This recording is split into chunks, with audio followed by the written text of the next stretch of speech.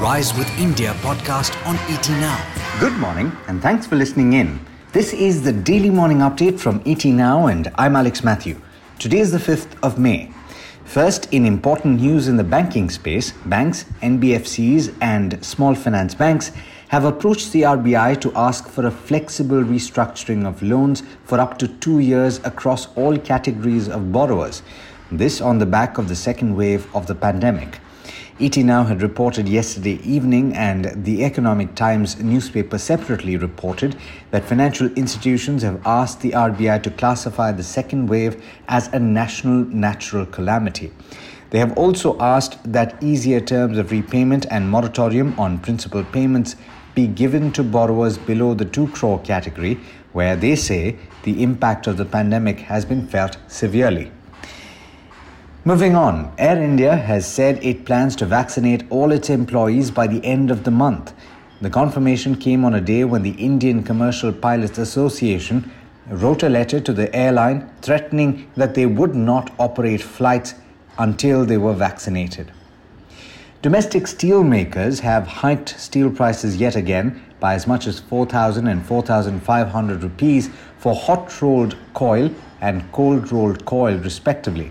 This is the latest in several hikes that have taken place in steel prices over the last year.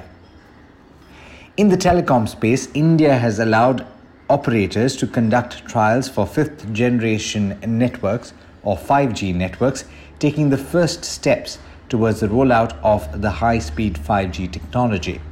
Bharti Airtel, Reliance Jio, Vodafone Idea and MTNL have been allowed to conduct 5G trials for 6 months, including 2 months for procuring and setting up equipment.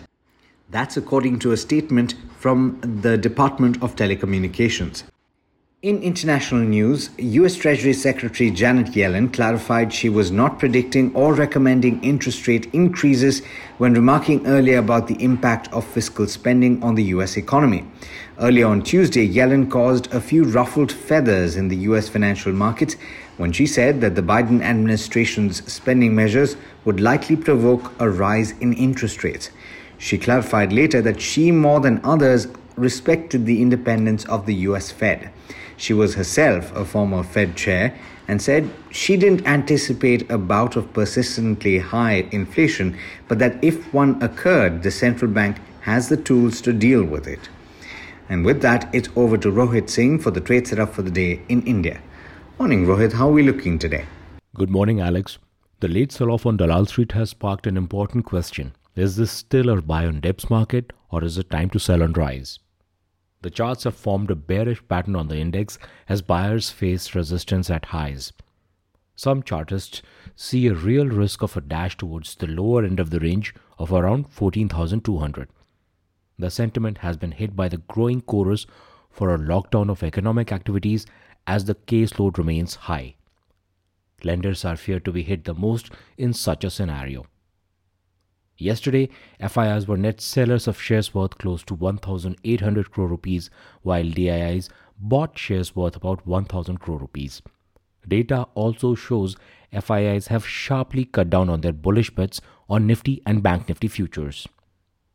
On the global front, US Treasury Secretary Janet Yellen has said that interest rates may have to rise modestly to prevent the US economy from overheating. She did not specify a time frame.